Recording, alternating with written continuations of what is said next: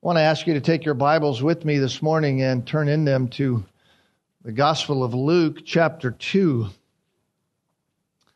Luke, chapter 2. It's been a little time since we have been here, and it's a great opportunity for us to return again. We are returning to our study of the incarnation of Jesus Christ, the very birth of Jesus Christ as he entered into his creation for the salvation of his people.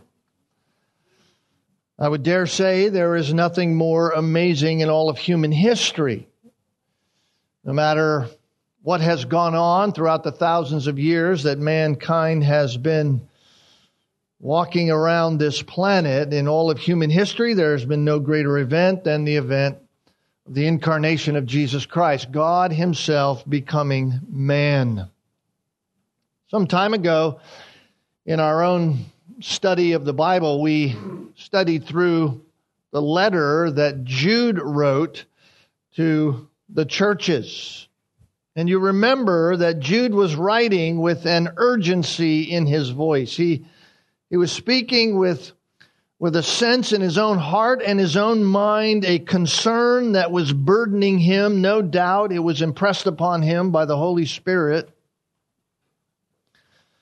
So urgent in his own heart that in his voice he spends the entire letter, that short letter of Jude, exhorting those who are believers in Christ. He exhorts them to contend for the faith once for all delivered to the saints. I'm sure we remember that statement from Jude. That is a sobering statement for us as Christians. In one sense, it is a trumpet blast. It is a clarion call, if you will, for all who believe that we would uphold and stand upon the truth which God has once for all delivered to his people, the saints, the holy ones, the called out ones, those who know Jesus Christ by faith. Therefore, that demands that if you and I as Christians are to uphold and stand upon the truth, then therefore we better know the truth. We better know the truth, and we better know that we know the truth. Luke certainly wouldn't want it any other way. He certainly would have understood that fact. He was a contemporary of the Apostle Paul. As Luke was living his life on this earth by the grace of God, he was a contemporary of Paul and all that had gone on in the life of Paul. He had been there, in fact, with Paul on occasion as he traveled on his missionary journeys. We have assurance of that as you look at the book of Acts and you read through Luke's accounts, as he oftentimes will use that plural pronoun we, including himself in what he is writing. And he certainly would have known the principle of how to guard the truth, how to ensure that the truth is passed on to other people, from even the words of the Apostle Paul in 2 Timothy chapter 2, that he was to pass it on to faithful men who would be able to teach others also in that. And so for Luke, it has never been for us simply about giving us historical information. While Luke is a faithful historian, he is also a faithful theologian and a faithful shepherd of the hearts of God's people. So it's never simply been about just history. Luke isn't a guy trying to become some best-selling author. He isn't writing in such a way that it would garner the thoughts of many, many people and thereby sell volumes of copies of what he has written so that he appeals to the masses, that it might be appealing to more people. For Luke, it's about truth. It's about truth. Just like Jude, Luke is writing about something that would help us contend for the faith once for all delivered to the saints. That's what Luke is writing. So this is about truth. And so we are not surprised when you open to the Gospel of Luke and you even go back to the first verses in Luke's Gospel in chapter 1, and we hear these words from Luke. Inasmuch as many have undertaken to compile an account of the things accomplished among us, just as those who from the beginning were eyewitnesses and servants of the word have handed them down to us, it seemed fitting for me as well, having investigated everything carefully from the beginning, to write it out in consecutive order, most excellent Theophilus, so that you might know the exact truth about the things which you have been taught. Of course, we know Luke is specifically writing to his friend Theophilus. We don't know a whole lot about Theophilus. We talked about him at length in the beginning of our study of this gospel, but a greater audience that Luke is writing to by the Spirit of God is all of us sitting here today, everyone who knows Jesus Christ by faith, every Christian around the globe, anyone who knows God by means of faith in Jesus Christ. This is being written to us. So he is writing to us in consecutive order, oh, excellent friends and brothers and sisters of mine, so that you might know the exact truth about the things you have been taught. This is about truth. Luke is writing with an urgency in his mind. You need to have the truth. Why? So that you can personally not be confused, and so that you can personally contend and stand for the faith once for all delivered to the saints. You must have the truth, and you must know the truth, so that that which is false can be exposed. So that you too can pass on the truth to other faithful ones who will do the same as you have done. So that you too will pass on the truth. He says to Theophilus, I want you to know the exact truth. That's the reality that we have to keep in mind that undergirds everything that Luke is writing. This is the exact truth. This isn't half-truths. This isn't partial truths. This isn't false information parading as if it's truth, like we see so much going on today. This is absolute truth. On Monday nights, every other Monday night, several men get together here at the church for a men's Bible study. And very often I begin our times together by asking a question, just to kind of engage us in a thought process about the Word of God. And recently, when we met, I asked the men this question: how concerned is God about precision? How concerned is God about precision? In other words, does God care about precision when it comes to Himself and the information that He has passed to us about Himself and about the gospel of His Son? How concerned is God about precision in our own minds and our own thinking, in our own words and our own thought process when it comes to the description of Himself and the gospel concerning His Son? Well, of course, the only right answer to that question is that God is perfectly concerned with precision.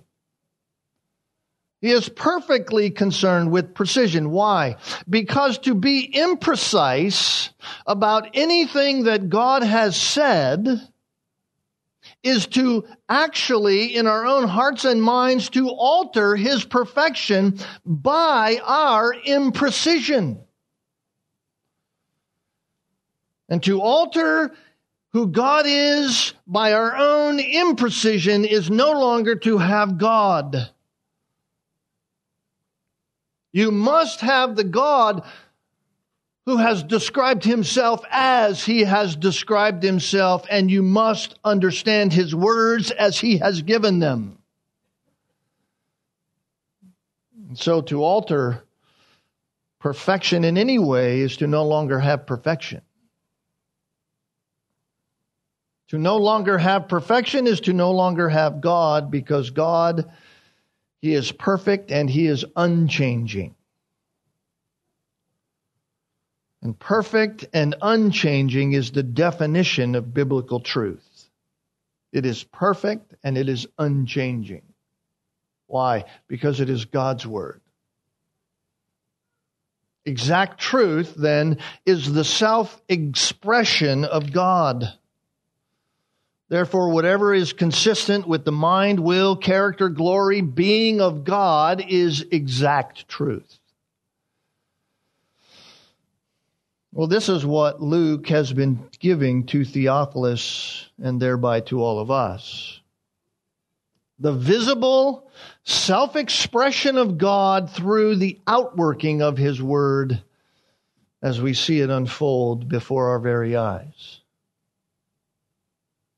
This is the Word of God. And so Luke has been giving to Theophilus and to all of us a standard through which all of us can identify what is exact truth. This is the filter. This is the grid. This is what God has given us. And He says, you want to know the truth? You hear something, you want to know whether it's true, filter it through this. This is the exact truth. This is what you need to know concerning God and concerning the veracity of salvation by faith in Jesus Christ and how to live that out in a world that hates God. In other words, by what is written here, we can accurately know that what we have been taught about God and the coming Messiah is the exact truth. That's pretty solid ground, isn't it? That's more solid ground than any other ground anyone else offers to us by way of what they are saying. This is solid ground. And so, just like in a court of law, even in our own world, whereby the facts are corroborated through truthful witnesses, so too, God in His graciousness accommodates us by giving us reliable witnesses to Jesus Christ being the Messiah.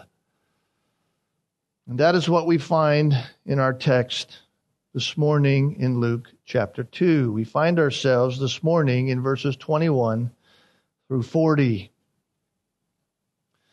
Luke chapter 2, verses 21 through 40. And it's here that what Luke has recorded about the coming of Christ is being reliably corroborated through truth tellers, in that they are truth doers. Truth tellers who are truth doers. Let me just read this section for us, and then we'll begin to draw from it what God has for us this morning. Beginning in verse 21, and I'll read down through verse 40, but as you well know, we certainly won't get through all of that. Verse 21 begins this way, and when 8 days were completed before His circumcision, His name was then called Jesus, the name given by the angel before He was conceived in the womb. And when the days for their purification according to the law of Moses were completed, they brought Him up to Jerusalem to present Him to the Lord. As it is written in the law of the Lord, every firstborn male that opens the womb shall be called holy to the Lord, and to offer a sacrifice according to what was said in the law of the Lord, a pair of turtle doves or 2 young pigeons. Behold, there was a man in Jerusalem whose name was Simeon. And this man was righteous and devout, looking for the consolation of Israel, and the Holy Spirit was upon him. And it had been revealed to him by the Holy Spirit that he would not see death before he had seen the Lord's Christ. And he came in the Spirit into the temple. And when the parents brought in the child Jesus to carry out for him the custom of the law, then he took him into his arms and blessed God and said, Now, Lord, thou dost let thy bondservant depart in peace according to thy word. For my eyes have seen thy salvation, which thou hast prepared in the presence of all peoples, a light of revelation to the Gentiles and the glory of thy people Israel. And his father and mother were amazed at the things which were being said about him. And Simeon blessed them and said to Mary, his mother, Behold, this child is appointed for the fall and rise of many in Israel, and for a sign to be opposed. And a sword will pierce even your own soul, to the end that thoughts from many hearts may be revealed. There was a prophetess, Anna, the daughter of Phanuel, of the tribe of Asher.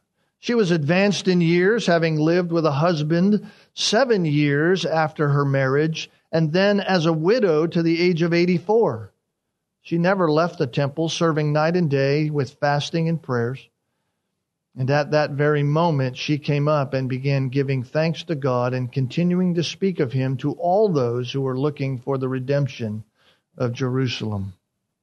And when they had performed everything according to the law of the Lord, they returned to Galilee, to their own city of Nazareth. And the child continued to grow and become strong, increasing in wisdom and in the grace of God. And the grace of God was upon him. Now, let me just say, this is a more wonderful passage than we may realize or have realized in the past. Very often, especially when it comes to what we just came through, the holiday season, the months at which we typically turn our minds to the incarnation of Jesus Christ, the birth of Jesus Christ, we rightly, in fact, focus our attention on those details surrounding the Messiah's birth. And like we did here, even in our own congregation, we talked about the angel's announcement and the glory that was there in that announcement to Mary and the announcement to the shepherds. We even looked at the lowly shepherds and how the God, by his grace, would go to those who were the outcasts, really, of Israel, those who would be seen even as the criminals of Israel, as they cared for sheep out in the meadows. And that night the angels appeared to them to tell them this good news. Oftentimes at the holiday season, we will mention what was happening in the heart and mind of Joseph from Matthew's gospel as he discovered Mary's pregnancy and how he wanted to put her away secretly. Even sometimes talk about the wise men who came from the east sometime later to pay homage to Jesus. And of course, how Herod desired to have Jesus killed and had all the 2-year-olds and under males killed in order to maybe somehow have Jesus killed at the same time. It's all rather miraculous. It's all very familiar to our minds when it comes to the happenings around the Christmas story. But I wonder how often, when we think about all that took place under the guise of the Christmas story, how often do we continue in our own minds with what continues after that? How often in our own minds do we return to passages like this, like we have here this morning, that continues after? We continue to hear God's giving to us faithful testimony of what took place by truth tellers, those who are telling the truth, and we know they are telling the truth because they are truth doers, because they are obedient to what God has asked. It's interesting that in our world, the criminal system, people are found to be guilty or innocent in a court of law on the basis of information that is corroborated by credible witnesses. This is why A defense attorney will oftentimes go to great lengths to try to undermine the credibility of a witness. Why? Because credibility is what corroborates their testimony, who they are. Well, Luke, like a good lawyer in a law court, is giving us credible, corroborating witnesses to the incredible events that surround the incarnation of Christ, so that you and I might know that what we have been taught is the exact truth of what took place. And you notice here in Luke chapter 2, beginning in verse 21, the first witnesses are Mary and Joseph. Mary and Joseph. And when 8 days were completed before his circumcision, his name was then called Jesus, the name that was given to him by the angel before he was conceived in the womb. And when the days were of their purification according to the law of Moses were completed, they brought him up to Jerusalem to present him to the Lord. Just as it's written in the law of the Lord, every firstborn male that opens the womb shall be called holy to the Lord, and to offer a sacrifice according to what was said in the law of the Lord. A pair of turtle doves or 2 young pigeons. You notice that Mary and Joseph are not mentioned in those verses by name. They're not there by name, like we hear beginning in verse 25 and then again in verse 36, the names of Simeon and Anna. But we know who Luke is talking about in verses 21 to 24 because of what they are doing. What is happening in those verses, and what are they doing? They are obeying God. They are truth doers. They are naming the child. They are having him circumcised. They are going through their own purification process, and they are presenting the child to the Lord. So what makes them credible witnesses as to the truthfulness to what Theophilus has been taught and to all that what we have been taught is why we can trust Mary and Joseph's testimony. Because they are truth doers. And we can tell that by how meticulous they are at keeping the commands of God. Isn't it interesting that Jesus Christ in his own ministry with his own disciples, as he is teaching them, he says to them, if you love me, you will what? Keep my commandments. If you love me, you will keep my commandments. This is the principle in the heart of the believer. We are those people who keep the commands of God. This is the outworking of our life. This is the testimony of our life. This is what makes our witness, in one sense, what we say with our mouths, credible to others who see us. We are truth doers. We are truth doers. So let's ponder this for a moment. Let's ponder this for a moment. Luke has written to Theophilus, and he has said that Jesus entered into the world through the womb of a virgin. Now, that is something that has never happened before. That is something that certainly in our lifetime and the history of the world, no one else has rightfully in any kind of way verifiably claimed to be born of a virgin. And that means that Jesus himself had no physical human father. In fact, Luke records that Jesus has been fathered by God through the overshadowing of the Holy Spirit. And so what is Luke testifying to? What is Luke telling Theophilus? He's telling Theophilus, he's telling us that Jesus is God's Messiah. Jesus is God's Messiah, meaning that he is God in human flesh and that he came to save his people from their sins. If that is the exact truth, And the only conclusion that all of us can come to, and the only conclusion that Theophilus could come to in his own mind as to what he has been taught, is that this is the greatest child that has ever been born in the history of creation. And so when you come to this section of Luke's gospel is being used by Luke through God's leading to prove his claim, to solidify for us in our own confidence that Jesus is God's Messiah. Irrefutable, absolute, exact truth. And we can believe his testimony. Why? Because nothing is impossible with God. We've heard that. We heard that from the angel. He said that to Mary. Nothing is impossible with God, but also because God graciously accommodates our own sinful doubt through the credibility of those who were involved with the event.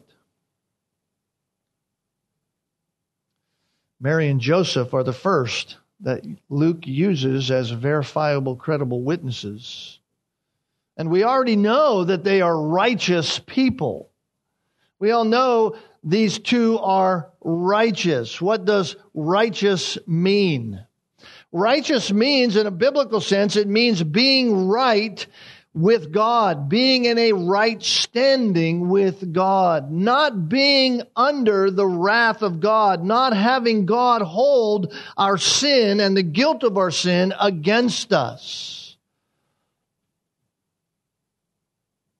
That being true of them is why they were rightly obeying the commands of God. They weren't obeying the commands of God in order to be righteous with God. They were obeying the commands of God because they were righteous before God. We know that Mary was in right standing with God because she says in verses 46 and 47 of chapter 1, "My soul exalts the Lord, and my spirit has rejoiced in God, my Savior." Mary knew God as her Savior. That's an important distinction for us to remember. That dispels a lot of falseness that is out in the world, particularly in various religions throughout the world, speaking about Mary. Mary herself is not a Savior. Mary herself cannot help you be saved in any kind of way other than listening to the testimony of Mary say, "God is my Savior." Mary wasn't sinless herself. Otherwise, Mary wouldn't need a Savior if Mary was sinless. No one has God as Savior unless God first makes them righteous by means of forgiveness of their sin through the righteousness of His Son, Jesus Christ, being imputed to them by means of God's Messiah coming, living, and dying as a man. No one is declared righteous without Jesus Christ. So Mary was righteous by God's declaration. But so was Joseph. So was Joseph. In fact, Matthew's gospel in Matthew chapter 1, verse 19 says, Joseph being a righteous man. That's a declaration about Joseph in his very life and character. He was a righteous man, not just a man who would do the right thing to Mary because he found out Mary was pregnant and then therefore he wasn't going to put her away because the angel spoke to him. And Joseph, he was an upstanding guy. He wasn't going to do the wrong thing. That's not what that means. When it says he was a righteous man, it means he was right with God. He was right with God in the same way that Mary was made right with God. It came by faith in what God had declared concerning His Son. They knew what the Old Testament prophets said about Jesus Christ. In fact, they knew in their own heart the very same thing that Simeon will declare beginning in verse 29. My eyes have seen your salvation. Joseph's righteousness came by faith in what God had declared concerning his son. That's what the scriptures means when it says that Joseph was a righteous man. And just like Mary, no one gets that declaration upon them unless God makes it about them because of what God has accomplished for them through His Son, Jesus Christ. And He grants that imputed righteousness to them based upon them confessing their sin, the forgiveness that He gives them upon that repentance of sin and faith in God's Messiah, His Son. And so here is Mary and Joseph, righteous people, and we can see that righteousness being reflected in how they live. They are committed to obeying what God had commanded. You notice verse 22 and verse 24, and then again in verse 39, notice what it says. When the days for their purification according to the law of Moses were completed. Notice verse 24, and to offer a sacrifice according to what was said in the law of the Lord. Verse 39, and when they had performed everything according to the law of the Lord, they returned to Galilee in their own city of Nazareth. They were living according to the law of God. They were not living according to the law of God in order to attain righteousness. They were living according to the law of God because they were righteous. They were right with God. Remember whose word we are reading. Remember whose word this is. Remember why it has been given to us through the mouth of Luke, that we might know the exact truth. This is the exact truth. This is God's declaration, and we know that God would never say about someone that they are righteous without God declaring them righteous through His Son, Jesus Christ. So when it says that Mary and Joseph are righteous, we know it to be true. That is simply to say that they were living in obedience to what God commanded. Why? Because they are righteous people. They are indeed truth tellers who are truth doers. Truth tellers who are truth doers. We know they are committed to God because it shows in how they live. They're not just talking about living for God. They are living for God. Again, Jesus said to His disciples, they will know that you are my disciples by your love for one another. The world is watching, the world is seeing, the world is analyzing, the world is looking at those who profess to know Jesus Christ, those who claim to have a relationship with God. The world is watching, and they are making a determination about the veracity and truth of it by how we live. And they will know that we are the disciples of the true and living God by how we live. We might even state it this way. We are credible truth tellers by living according to the Word of God. We are credible truth tellers by how we live according to the Word of God. It is a very sad thing to hear anyone who is outside of the kingdom of God looking at another person who claims to be inside the kingdom of God and saying with a conscious choice, I don't want to follow that person's God. Look how they live. I've heard it. It's heart-crushing. That's not Mary and Joseph. Verse 21 says that they had Jesus circumcised. Why?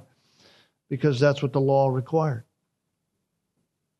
Verse 22 says that they brought Jesus to Jerusalem to present Him to the Lord. Why? Because that's what the law demanded.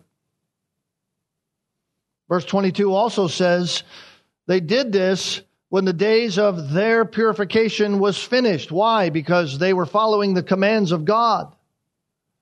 Why? Because they were righteous people. Their credibility is visible in their life. And then down in verse 39 it says, when they had performed everything according to the law of the Lord. They returned home. Why? Because they followed what God said. They were truth doers. They were truth doers. I find that refreshing, don't you? I find that refreshing as a Christian. The Bible tells us in the book of James, faith without what? Faith without works is dead, worthless. That is simply to say that truly righteous people are obedient people. Mary and Joseph were following the law of God. Why? Because they were saved. Because their sins had been forgiven them. Because they were righteous in the sight of God. They were committed to the commands of God. So let's look at this a bit closer. The text says in verses 21 to 24, when the 8 days were completed before his circumcision, his name was then called Jesus, the name given to him by the angel before he was conceived in the womb. And when the days of their purification according to the law of Moses were completed, they brought him to Jerusalem to present him to the Lord. That's what the law required, verse 23. And they went and offered sacrifices, verse 24, just as the law of the Lord required. So first is obedience by Mary and Joseph to the commands of God in naming Jesus and in circumcising Jesus. And then second, their obedience is seen through their purification and their presenting of Jesus to the Lord. All of these acts of obedience prove, without a shadow of a doubt, their credibility about who their Son is. Which tells us that Jesus is just what he has been proclaimed to be, even in the short time that we've been in Luke. Even in Luke chapter 1, chapter 2, all that we've heard so far is exactly as it is. It is true. He is indeed the Savior of the world. Let's look at this first, the circumcising and naming of Jesus. The Old Testament law prescribed that any male child to be born within the nation of Israel to a Jewish family was to be circumcised on the 8th day. We need to go back to the book of Leviticus to see this in action. Go back to Leviticus chapter 12. Leviticus chapter 12. Not a long chapter, just 8 verses. But it is the laws that deal with the issues of birth, motherhood. The Lord is giving command to Israel through Moses, the one who is leading Israel to the promised land at the time. It says in verse 1, then the Lord spoke to Moses, saying, speak to the sons of Israel, saying, when a woman gives birth and bears a male child, then she shall be unclean for 7 days, as in the days of her menstruation she shall be unclean. And on the 8th day, the flesh of the foreskin shall be circumcised.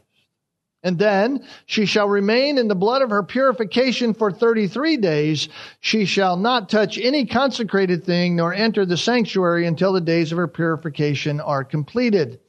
But if she bears a female child, then she shall be unclean for 2 weeks, as in her menstruation, and shall remain in the blood of her purification for 66 days.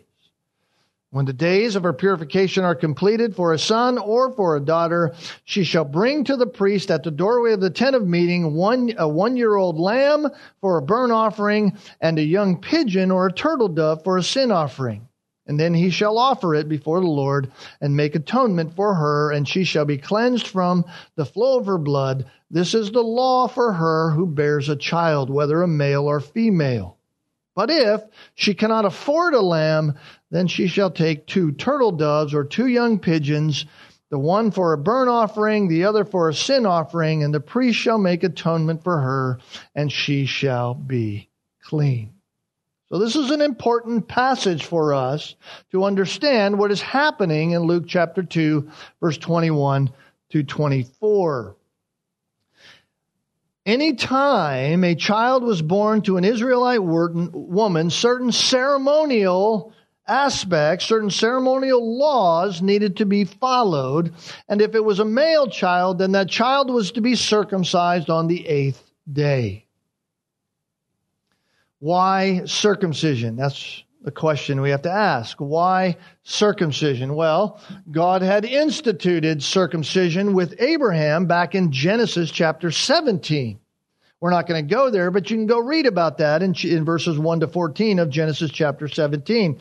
And circumcision was a sign of identity for the male children in Israel, and it was a symbol of God's covenant with his people. So, if you had a male child, you would have them circumcised on the 8th day, as it says here in Leviticus chapter 12. And we saw, actually, back when we were studying in chapter 1, Zacharias and Elizabeth, when they had John the Baptist, they were righteous people and they had John circumcised according to the law, just like we read in chapter 2. But again, that doesn't answer the full question, right? Why circumcision? And more importantly, why Jesus? Why Jesus being circumcised? Well, it's stated in Genesis chapter 17, circumcision was a sign of God's covenant. I've mentioned that already, right? And Jesus needed to be physically identified with the covenant people of God. He was a Jew, born into the nation of Israel. He was the Messiah. He needed to be identified in a physical sense with the people of Israel. And so they had him circumcised. But circumcision also symbolized other truths as well as just having the sign of the covenant. It also had physical benefits, but also spiritual connections as well. One of the physical benefits was the protection from infection and disease. In ancient days, they didn't have all of the cleaning and hygiene practices that go on today, and so circumcision was part of God's gracious plan for preserving his people. They wouldn't be so easily infiltrated by diseases that would be transmitted sexually or plagued by those things that were killing the nations around them. But even more than that, even more than just the physical reality, was the symbology that there needed to be spiritual cleansing, that sin needed to be cut away. It was a sign of the constant need of the cutting away of sin. The reality that sin was passed down from one generation to another through procreation.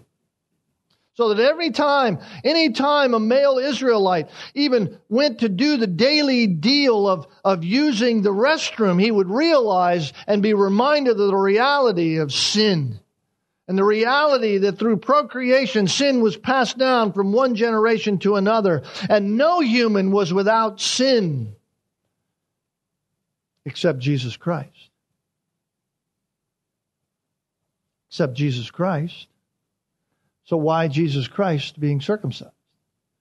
If Jesus Christ was without sin, we can understand, we can comprehend the reality of Jesus Christ being identified with the people of Israel through the covenant and through the sign of the covenant, and that makes sense to us. But if it also had this idea of this reality of sin always needing to be a reminder that sin is passed down and no one was without sin, then why would Jesus need to have that upon his own body?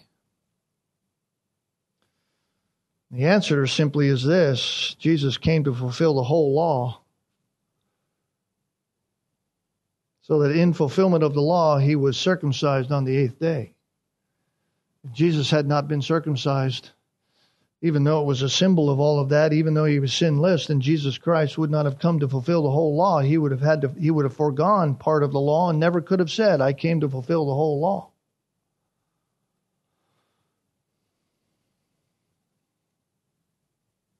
So that's the first reality that we see. Mary and Joseph did just as the law required. On the 8th day, they had him circumcised, even though he was sinless, even though he was without sin. It would have been interesting to grow up with Jesus as a young boy. I've often thought about that in my own mind. What would it have been like to be around Jesus as a boy? What would his brothers have thought of him? Jesus never did anything wrong, never sinned in any way, never had a bad thought about them, never made any kind of mistakes when it came to his own humanity. He did everything. If he wanted to build a table, he didn't have to use nails. He'd just go, table, there it is.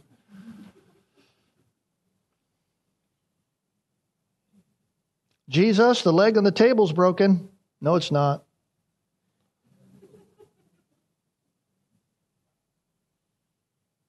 No human was without sin except Jesus Christ.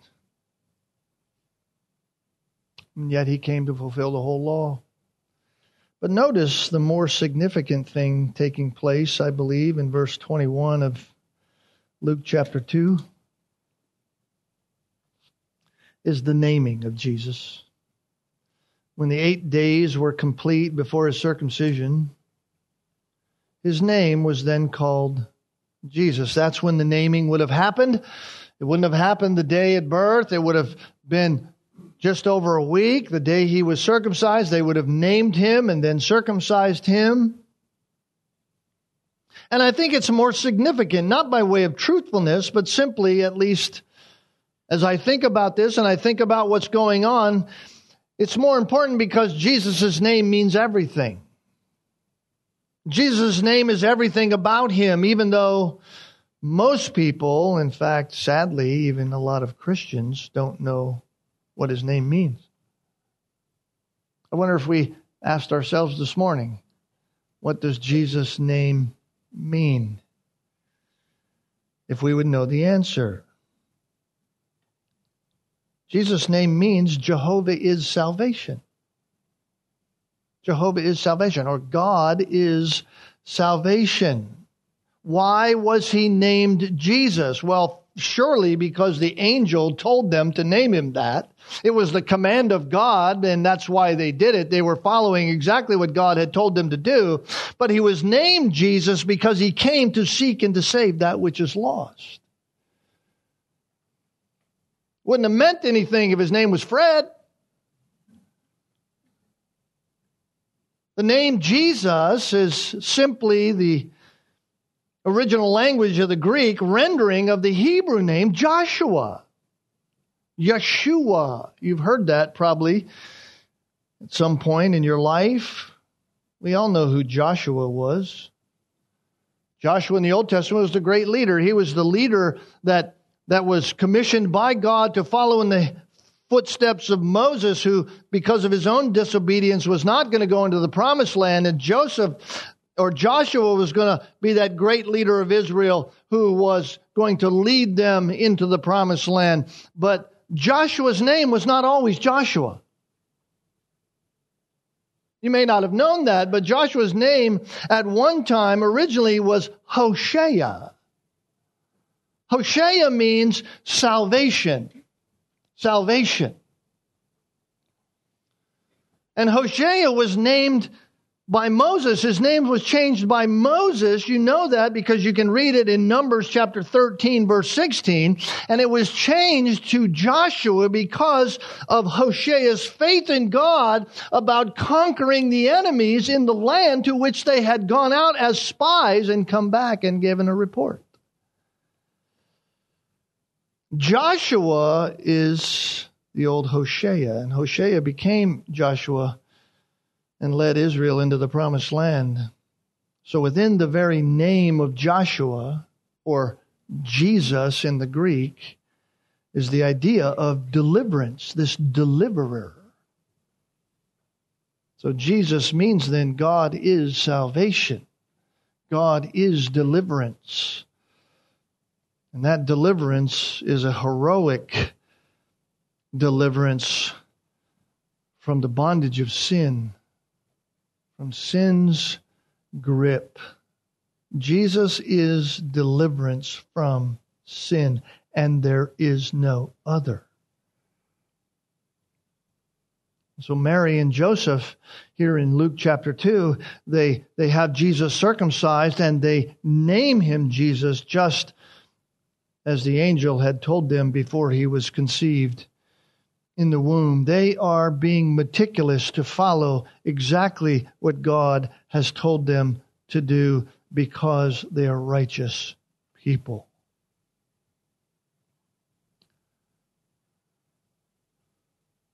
And then, thirdly, they obey the law of purification and then present Jesus to the Lord. Notice, and when the days for their purification according to the law of Moses were completed, verse 22, they brought him up to Jerusalem to present him to the Lord. As it's written in the law of the Lord, every firstborn male that opens the womb shall be called holy to the Lord, and to offer a sacrifice according to what was said in the law, a pair of turtle doves or 2 young pigeons.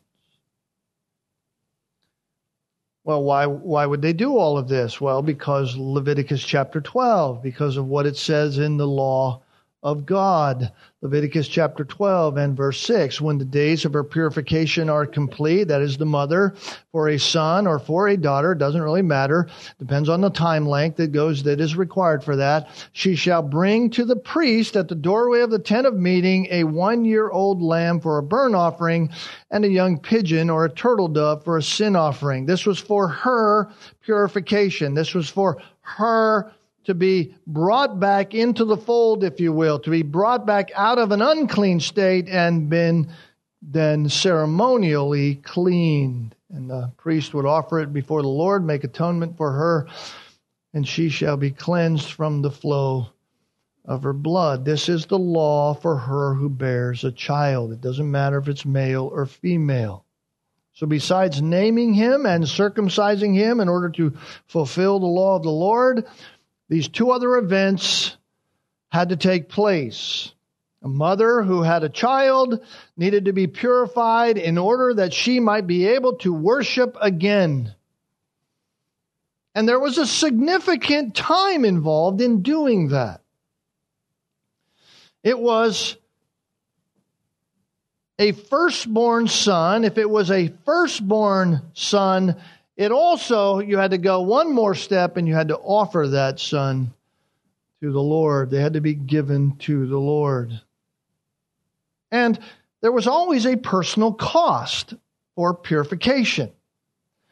Mary and Joseph, we surely know from the text in chapter 2 that they were not people of means. And we certainly know by way of timeline that the kings from the east couldn't have come there when Jesus was born on the day he was born, as some of our nativity scenes seem to say. Because if they had gold, frankincense, and myrrh, they certainly wouldn't have been able to afford a lamb. Verse 8 of Leviticus 12 says, if she cannot afford a lamb, then she is to take 2 turtle doves or 2 young pigeons. And Luke chapter 2, being a fastidious historian, checking out all the facts so that we know the exact truth, tells us that they offered 2 pigeons or 2 turtle doves, not a lamb. They could not have had the means for that at the time. So they didn't have much by way of money. And so her purification, they offered 2 birds as the law stated. They offered 2 turtle doves, 2 pigeons. One of the 2 they brought. We're not sure. The text doesn't tell us exactly what they brought. It really doesn't matter in one sense, although pigeons are around all the time. Turtle doves were seasonal birds, only around certain times of the year. But there was always a cost. One of the birds would be offered as a burnt offering, the other as a sin offering.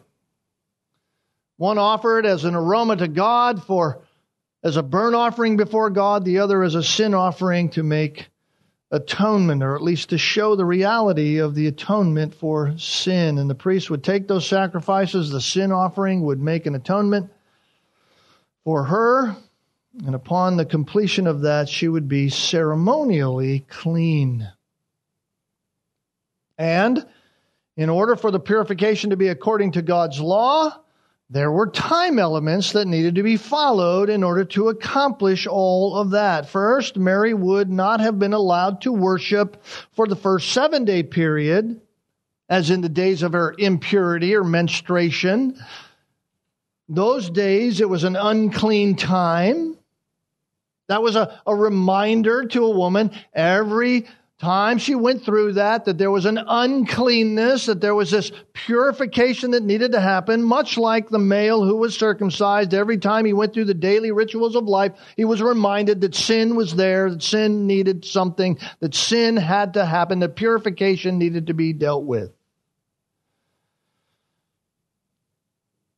And so here is Mary. She's not allowed to worship, at least in the first 7 days. And after the 7-day period has gone by, she's still in this ceremonial uncleanness. And then on the 8th day, according to verse 21 here, and according to verse 3 in Leviticus chapter 12, right? The circumcision and the naming takes place. It's the 8th day. And then after the 8th day, she remains in the blood of her purification. If it's a male child, another 33 days. 33 days. And therefore, being unclean during those days, she wasn't to touch any consecrated thing. She wasn't to be around the temple. She wasn't to enter the court of women at the sanctuary. She wasn't to go anywhere around any of that stuff until the days of her purification were completed. So if you're doing the math, for 40 days, a Jewish woman, having had the greatest event to ever take place in her life, the birth of a child, and for Mary, this is the greatest birth that she was ever going to have, the Messiah. For 40 days, she's unable to worship with the people of God. And all of that was a reminder of the fact that uncleanness separates us from God. Uncleanness separates us from God. And if she was to have a female child, you notice in Leviticus chapter 12, then that uncleanness goes for 80 days. There's been a whole lot of debate as to why a female child would cause a woman to be unclean for that long when a male child was half of that time. There's a whole lot of theological debate on that. I'm not going to get into any of that. We could speculate on a whole lot of things. But in Luke chapter 2, this is Mary, and it's her firstborn son, a male child. And so here in Luke chapter 2, at least beginning in verse 22, the days have passed. 40 days have passed since the birth of Jesus. Here's now this little child who's a month and a half old. And they present their offering to the priest. It's curious, isn't it? In verse 22, it says, and when the days for their purification according to the law of Moses were completed. It's interesting because Leviticus chapter 12 doesn't say anything about the male purification. Doesn't talk about males being purified. Circumcision was a sign and symbol of that. But Luke says their purification. Why? Why does he say it that way? Well, certainly because of this, because Joseph being married to Mary, it all would have affected Joseph as well. Mary not being able to worship with the people of God would have had an effect upon Joseph in his life, especially since they're not at home. And what Mary needed to do and what she couldn't do would have impacted Joseph. And so when they have gone through the days of purification, that's the idea, not that Joseph needed to do anything official according to law, but when all Mary's process had gone on through the law, they presented Jesus to the Lord. What does that mean? What does that mean? They went up to Jerusalem to present him to the Lord. And that simply means they took him to dedicate him to God. Leviticus chapter 12. Part of that whole process was presenting him. They were saying, this is the Lord's child. Lord, do what you want with him. Do as you please with him. This is your child. Accomplish your will with him. Do everything that you have promised. And so, of course, Luke writes that, as it's written in the law. Every firstborn male that opens the womb shall be called holy to the Lord. Exodus chapter 13, Numbers chapter 3 talk about that. This is Mary's firstborn son. This is the child that opened her womb. And so they are following the law, just as the Lord said. They are offering him to the Lord. And they are offering a sacrifice according to what the law said for the sin offering and the purification, cleansing, the end of all that. So Luke puts all that here. It's not just details. It's not just gee whiz information for us. Luke puts that here to corroborate the testimony about Jesus Christ through Mary and Joseph. This is who Jesus is. They were obedient to the law of God. Why? Because they were righteous people. They named him Jesus. Why? Because they had been told by God to name him Jesus. They weren't going to deviate from that. Why? Because they were righteous people. They had him circumcised because the law of God required that all male Israelites be circumcised, and Jesus came to fulfill all the law. Mary and Joseph were going to do what God had commanded to do. They followed the purification law because that is what God required to be ceremonially clean. And then they presented Jesus to God just as the law required. They knew who he truly belonged to. This is the point that I just want us to see this morning. Truth tellers are truth doers. Truth tellers are truth doers.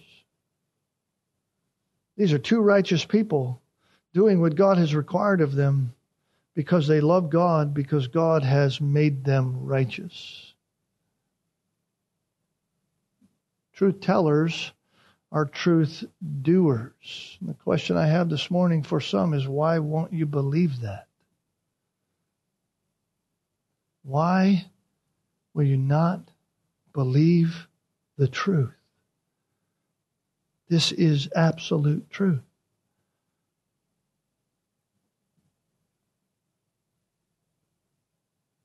There are two other witnesses here in this text. They're located for us in the following verses 25 through 38, Simeon and Anna.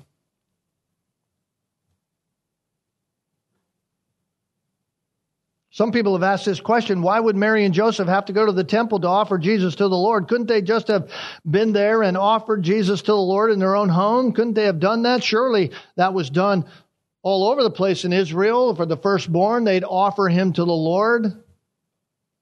Why go to the temple? Well, I'll just say it this way. We'll look into it next time. I think they had to. They had to go to the temple. Why? Because God had already spoken something to Simeon. God had made a promise to Simeon. We see it there in verse 26. It had been revealed to him by the Holy Spirit that he would not see death before he had seen the Lord's Christ.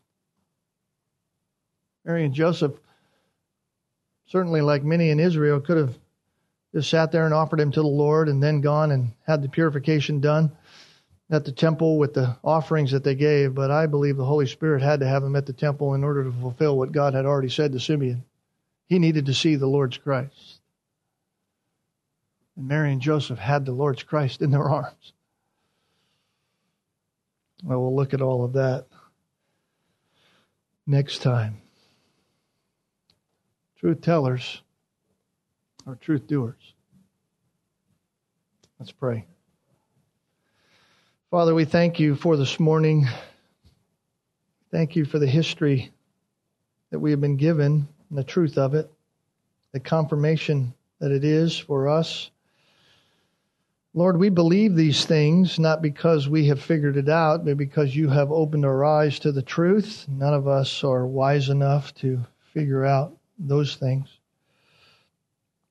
In fact, you save those that are not wise in themselves. We're just fools. Fools who you have saved by your grace, and now we are fools for Christ. And so we preach Christ crucified. We preach about God's Messiah. We preach about your Son. We preach that there is life in Him. If one would repent of their sins, believe upon Jesus Christ, they would be saved. You've promised that. And so we plead with you to open their eyes, quicken their hearts to life, cause them to believe that they might know true life. Thank you for our time this morning. Use us this day as faithful instruments in your hand. Bring us back tonight to enjoy fellowship together and the time again in your word. Thank you for being faithful to us. Help us by your Spirit to continue to be faithful to you. In Jesus' name we pray. Amen.